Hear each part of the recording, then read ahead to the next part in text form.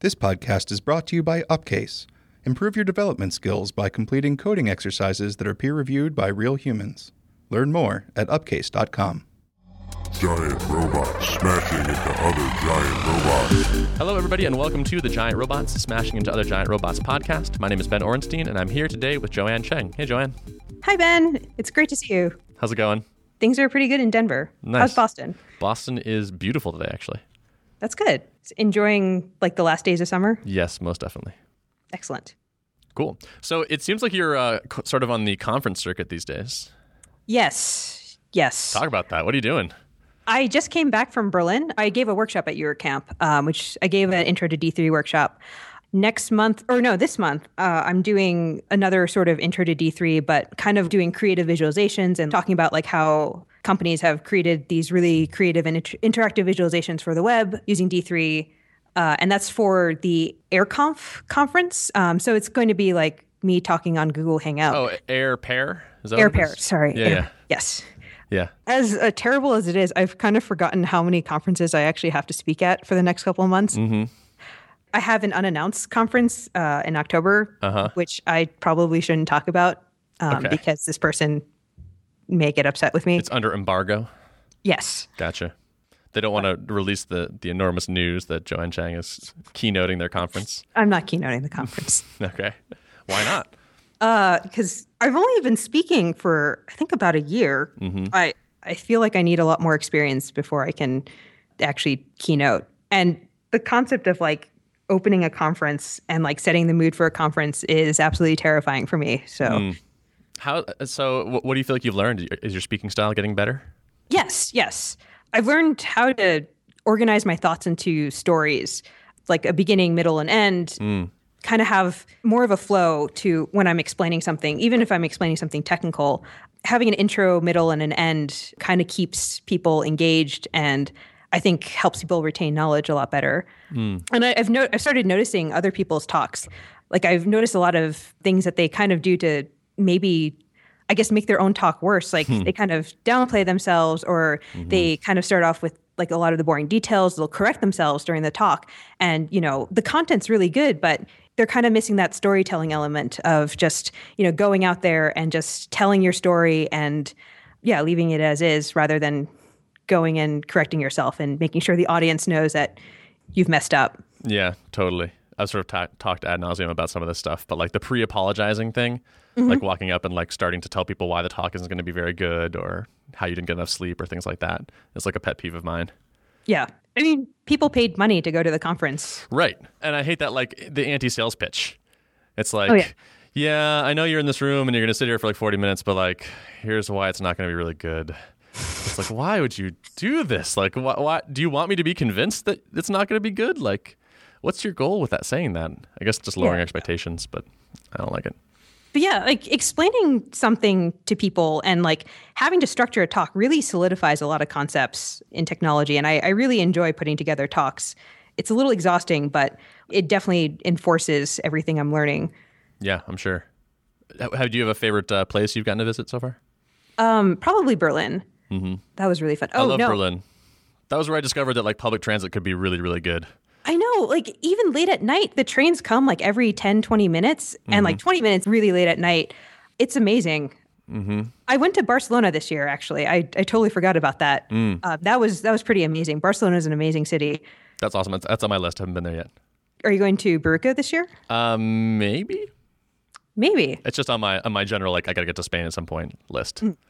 No specific plans. It's fantastic. The food there is amazing. Cool. So let's talk about my least favorite language ever. It's not one of my favorites, to be honest. But you could do a lot of cool stuff with it. No, totally. So I want to talk about D3 a little bit.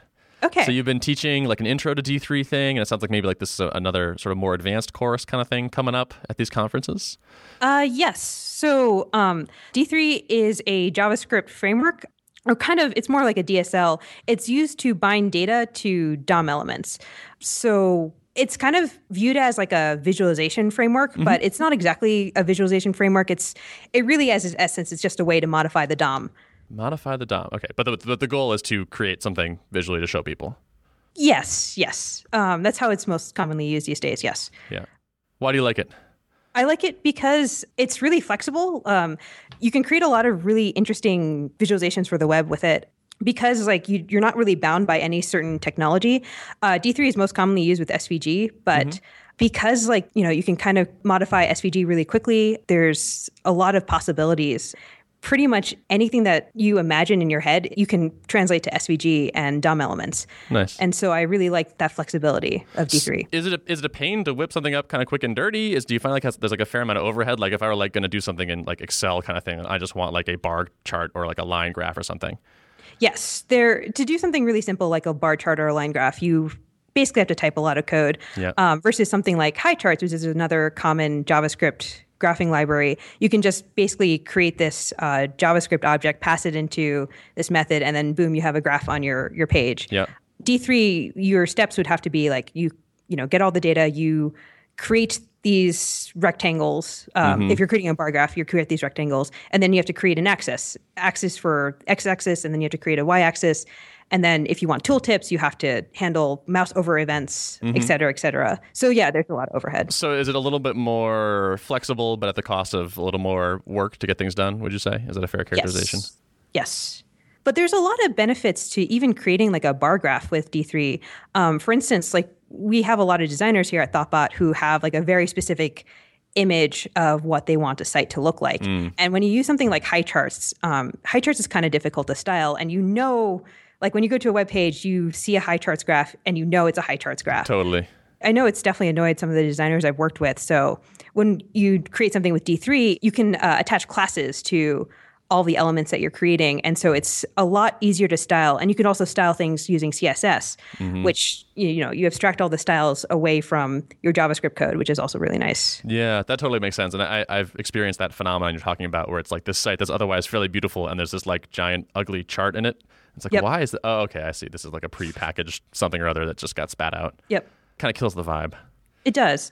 And like we get a lot of projects that are pretty much just charts. Like we get a lot of requests for like these dashboard projects because they're kind of getting more and more popular. Yeah. So, you're paying a designer to design your site. You don't want to be looking at a bunch of graphs that like just kind of clashes with whatever the designer has in mind. Yeah. Is it slowish to render a bunch of these things in the browser? You mean SVG elements? Yeah, I guess so. It could be. But with D3 also, you can control how many SVG elements you're spitting out. If you attach if you have thousands of SVG elements on your page and you're attaching mouse handlers to all of them, you're not going to have a very performant web page. Yeah. Things are going to be a little laggy. Do you have a preferred way of getting people started in D3? There's a really good book called, I think it's Interactive Visualizations for the Web by Scott Murray. That's probably the best book if you want to get started with D3. Yeah. It kind of goes into detail, like what every method does in the D3 DSL framework. Gotcha. Does it talk a lot about like information design too? Not so much, actually. Would you say that's almost more important? Yes, sometimes. It's complicated because we have a lot of designers here who also have their own thoughts about information design. That's kind of a whole other beast, information design. I feel like they can be learned. You can probably learn them separately and then just kind of combine them together at the end. Sure. I saw a repo on your GitHub. You're doing some dot file analysis? Yes. Can you talk about that? So I have been going through every repo on GitHub through the GitHub API and basically looking for any repository that has the word dot files, or basically dot character files, or emacs.d configuration, and just seeing what people are using in their dot files. And it was originally sparked by kind of this curiosity to see how many people are using Emacs versus how many people are using Vim.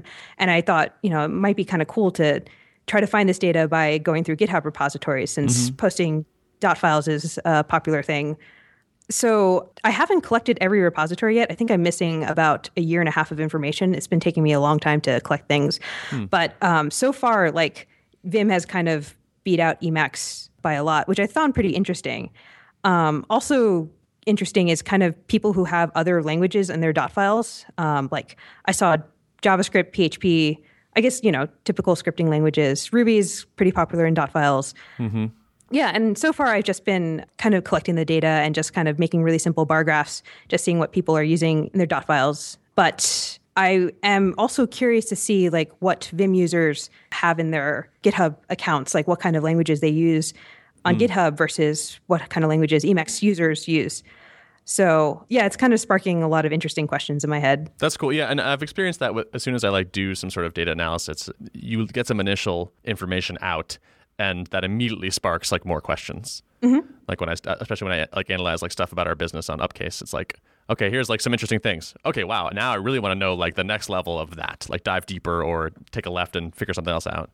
That's really the right way to approach data analysis, I feel. Sometimes like when I'm working with people or they sometimes just kind of hand me this whole bunch of data and just kind of expect me to find like an answer. But you have to kind of start asking yourself simple questions first. And it's an iterative process, much like most of development. Yeah, totally. Can I ask what kind of stuff you're discovering on Upcase? Well, the last thing I looked at was the breakdown of signups. So like in a given month when people sign up, where are they going? And then given that, like what is the expected lifetime value of those various people? So like roughly how much revenue do we expect to get from the people that signed up in the month kind of thing. And that was really fascinating to see because we hadn't broken that down before for whatever reason. And so it was really interesting to see that like we were basically moving people into like our lowest plans in general. And so there was an overwhelming preference for the cheapest plan. And so we said, is that really the preference, or like are we sort of pushing people in that direction? And so that led us to like a redesign of the pricing page and led us to like restructure some of the plans with the goal of, getting people to spring for sort of more, I guess.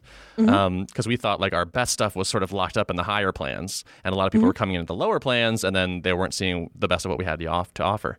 And so we did a redesign and changed the plan structure a bit, and successfully moved actually a lot of people out in a given month up to higher plans so they get to see more of what we have and get more value. Oh, it's really interesting. Yeah. It's awesome that, you got to actually perform an action after answering your own question. Totally. That's a really satisfying feeling. It is. And like all the metrics, like basically once we deployed those new plans and the pricing page, like the metrics all immediately like jumped noticeably within like a couple days. They all started trending much better and has continued since. So it was like very satisfying to sort of find the right lever to push that had like a really large impact. And it was just kind of based on like, I just went up in the conference room one day. I was like, I wonder what the signups looked like for the last month, and just broke it down. And it was fascinating.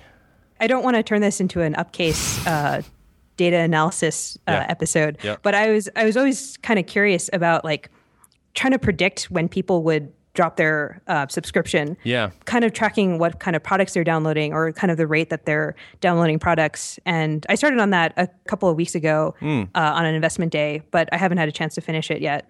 Yeah. Are you familiar with like regressions?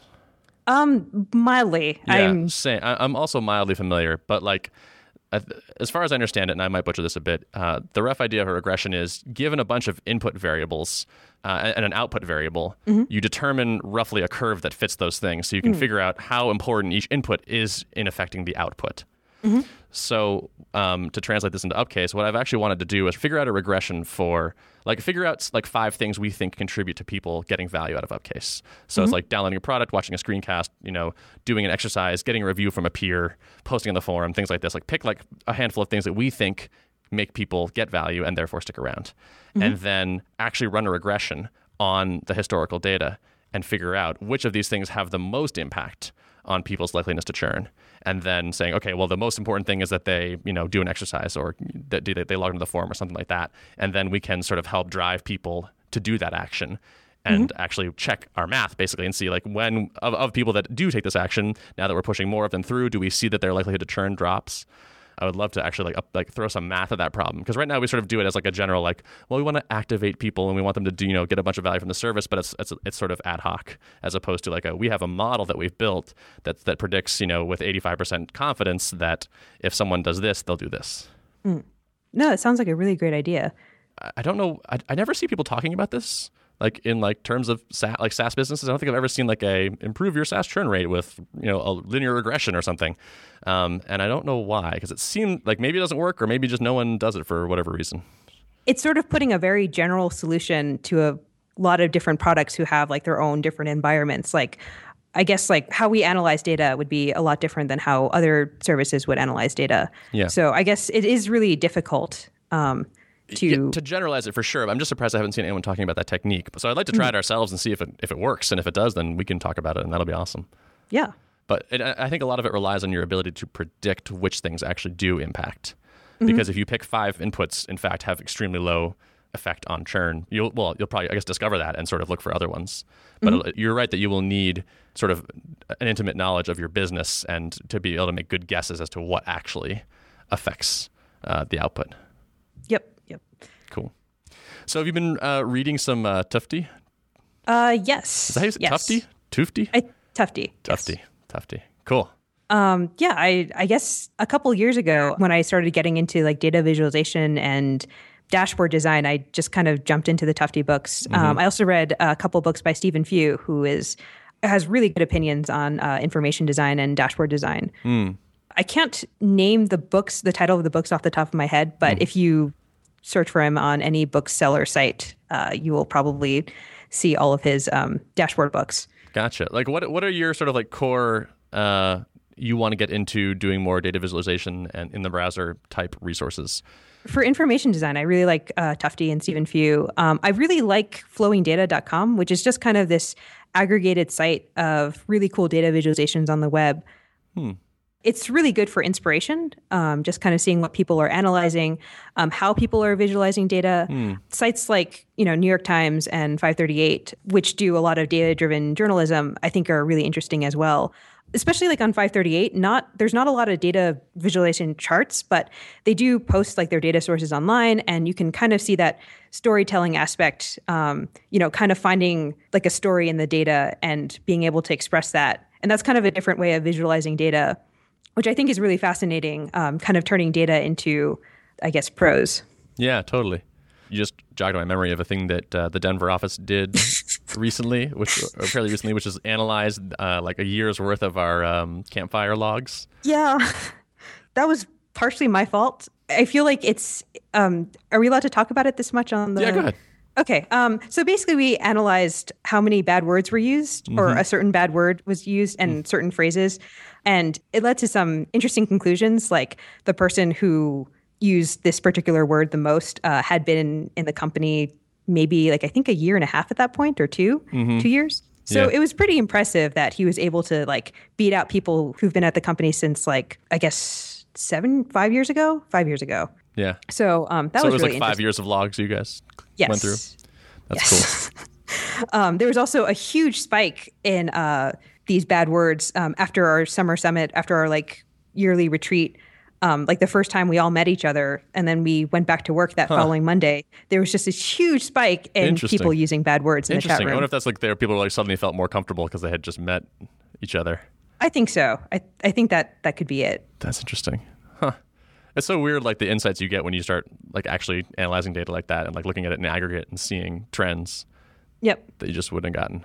I love the feedback that I got from everyone in the company about it. Like, people kind of still reference it here and there whenever they use said word to kind of joke about like getting the certificate next year. Like next year, I'm going to be the one who says the F word the most. Yeah. Yeah. And like people, it was really cool to see that, because it was like a last minute idea that we put together, but it had such a profound impact because people like to see themselves quantified, I think. Yeah, totally. What else should we talk about? You got a new bike recently. I did. I got a fixed gear bike from Bikes Direct. I think it's a Kilo TT, Mercier Kilo TT. It's a fixed gear bike, single speed. I like bikes. Yeah. Bikes are cool. That's cool. I'm into bikes all of a sudden, or not all of a sudden, but more recently. Road bike, mountain bike, or just... I had a Surly Crosscheck for a little while, and then it got stolen. So oh, no. Currently no bike, but I'm looking at new road bikes. Oh, nice. Yeah. Do you do like long rides in Boston? Or? Not really. It's mostly like a commuter kind of thing. My longest ride is like 5 miles that I do like once or twice a week. No big deal.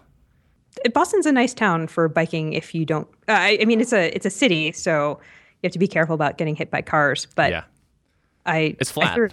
Yes. That's really nice. And even people who live like, I don't know, I guess outside Boston city limits, it's not too bad of a ride to get in, it seems. Yeah. Have you used Map My Ride? I have. Yeah. There's like data visualization for you. It's surprisingly satisfying to like see your route on a map and like get like an analysis of it, like your pace and your elevation climb and all that. I'm just going with the data theme. Just work with me here. Okay, all right. Yes, it's really cool. Actually, I've been doing a bit of Clojure. I've been playing a lot with Overtone, which is, kind of totally different from our data theme of this podcast. That's fine. So what is Overtone? Overtone is a Clojure library used to generate music and sounds. You can basically kind of create these synthesized sounds. You could also play MIDI as well, like generate, there's like different sound libraries and sound banks. Like you can download a piano sound and basically play these notes with Clojure. And actually, I have been using it with Emacs, which is fascinating. How's that going? Emacs is, I'm mostly in Evo mode, but its integration with the Clojure REPL is pretty seamless. Yep. I've had good luck with Fireplace, but sometimes when things get disconnected or things don't work the way that I expect them to, it's a little harder to debug in Vim. Yeah. Back when I used to write Common Lisp for a little while, I was using Emacs just because of that same reason. The integration is just impossible to beat. Yeah. I've been using Emacs a lot for just writing documents just because I love org mode a lot. I've never used org mode, but I hear people rave about it. They're insanely positive about it. Basically, you get to format your text in your editor and things just look nice. But it's also, because it's just text, I mean, it's pretty light. So I really enjoy org mode. So I've been kind of switching back and forth from Emacs and Vim. It's been a little complicated. Yeah. That's good, though. I mean, I like that philosophy of sort of using the tool that fits for the job and not being too dogmatic about it. Definitely. Yeah, and we sort of have like this Vim culture in Thoughtbot. So it's nice to kind of go outside that and just explore other options. And that the Vim monoculture is having a bit of a challenge with Emacs. There's a handful of Emacsers in New York. Yes. And they've been running the New York Emacs meetup even. So it's there are other voices out there, which is good. It must be complicated, though, to pair with someone who uses a completely different editor. Yeah, I could see that definitely being a pain. Yeah. But then again, like people configure their Vim sometime or their editor so much that it's sometimes impossible for anyone else to use it. It's super true. That is a pain as well. That's the cost of customization, but I think it's worth it. I think so too. I'm very pro. Cool. Anything else we should cover? Dashboard design. Do you have controversial positions you want to take? It's always difficult because sometimes clients have like this specific image of what they want their business dashboard to look like because they've seen other dashboards, but they have a completely different set of data. So it's kind of like this process to kind of push them in the right direction. And sometimes things that work for other data points or other types of data points won't work.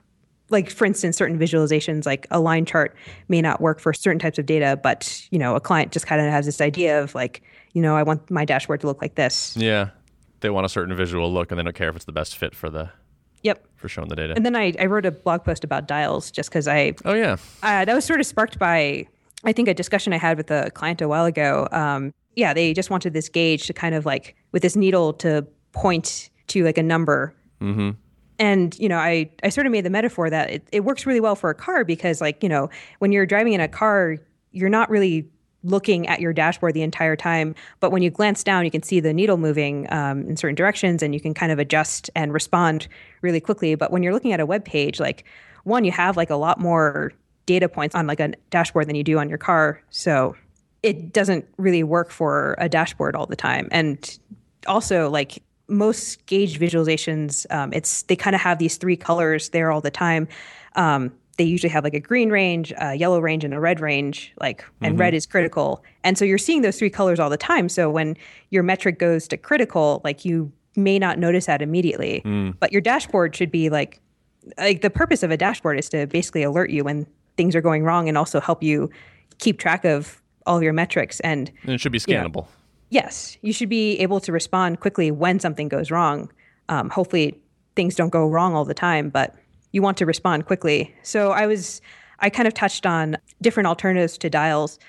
Stephen Few talks about this bullet chart concept where you kind of take the same concept of like having these ranges of good values, critical values, but basically creating like kind of like a modified bar graph. And there's good and bad parts to it. The bad part about bullet charts is that most people aren't exposed to them. So I had a client project where I had this idea of like, rather than using a gauge or a dial, like I presented this bullet chart and people who've never seen it before, like when we were doing user testing, were incredibly confused. I was a little perplexed because I had thought that this was like the better design. So we had to go with an alternative that was a little bit in the middle.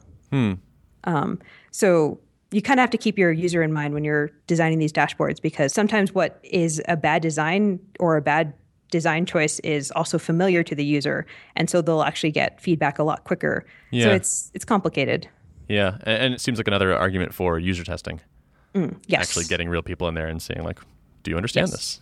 Definitely important. But otherwise, I think I said most things I wanted to say. Cool. Yeah. We'll link to the dial post, because I think that was great. People should read that. Oh, thank you. Yeah. So I think that's probably actually a good place to stop then. Okay, cool. Yeah, thank you for having me on the podcast. Yeah, absolutely. Thanks for virtually swinging by. Do you have anything you want to plug, like any upcoming appearances at conferences or things like that? There's the AirPair AirConf. That's happening Friday, August 29th at 2 p.m., I think, Eastern time. Okay. And what are you talking about? I am giving my a talk called Creative Visualization with D3. It's sort of a quick intro to D3, and then we go into different uses of D3, just kind of moving beyond like bar graphs and just kind of playing with our imaginations and trying to be a little bit creative with data. Cool. Sounds good. All right. Well, today's show was produced and edited by Tom Obarski. If you'd like to access the show notes for this episode, you can go to thoughtbot.com/giantrobots/112. Thanks for listening.